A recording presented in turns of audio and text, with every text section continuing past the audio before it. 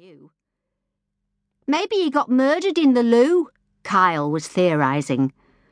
Polly looked up from the bone, hating to disappoint them. It's a cow bone, I'm afraid, probably from a beef joint. Not that old either. There was a howl of disappointment. A little later, Polly stood up and stretched in the hot afternoon sunshine. Archaeologist's back was a professional hazard. A couple were passing, some of the many elderly shufflers who descended on the gardens in the afternoon. The old man stopped. "Digging for gold, are you?" The old lady whooped with laughter and dug her husband in his pastel nylon V-necked ribs. "He's awful, he is. Always has to have his joke. Take no notice of him, love." Polly smiled tolerantly, resisting the observation that this was not his joke. It was everyone's. Her passion for her subject had been sparked by seeing archaeologists uncovering a stretch of Roman road. It had been raining, and she had watched, fascinated, as mud-spattered people dressed like builders combed cheerfully through the sludgy trenches. It had been love at first sight. As it had been with Jake. But at that happy, head-spinning stage, she had not known that rats of the worst kind lurked in archaeologists' muddy pits. Love rats. She tightened her lips and rubbed her back harder.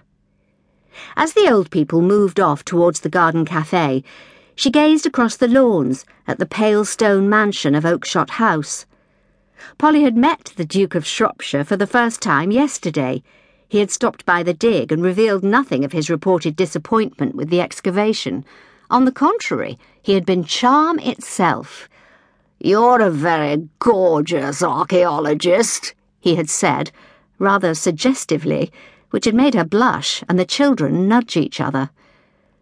Polly had returned determinedly to brushing soil off bricks with a toothbrush and ignoring the occasional giggles from the small helpers in the corner. Archaeology and drop-dead gorgeousness were, in Polly's experience, mutually exclusive. Apart from in Jake's case, of course. "Have the children behaved?" Polly was glad of the interruption. It was the primary school headmistress, Mrs. Butcher, come to reclaim her charges. Polly clambered to her feet, smiling. She liked Mrs. Butcher and her obvious ambition for her pupils. She alone among the heads of the local schools had spotted the potential a real live Roman dig offered the children and had moved like the wind to secure permission to visit. Mrs. Butcher's state primary was obviously very short of money. The small numbers who visited Polly were governed by how many could fit into the headmistress's car. "They've been great," Polly said, straightening up. "They're a very bright bunch." "Well, they are when you can get them off the subject of their Xboxes and Nintendos.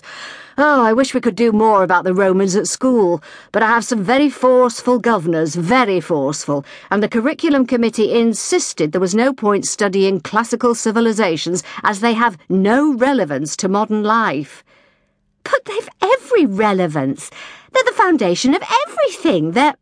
Mrs. Butcher held up one small, capable hand. "I know, and I agree, but there's nothing much I can do, apart from bring the children here, of course.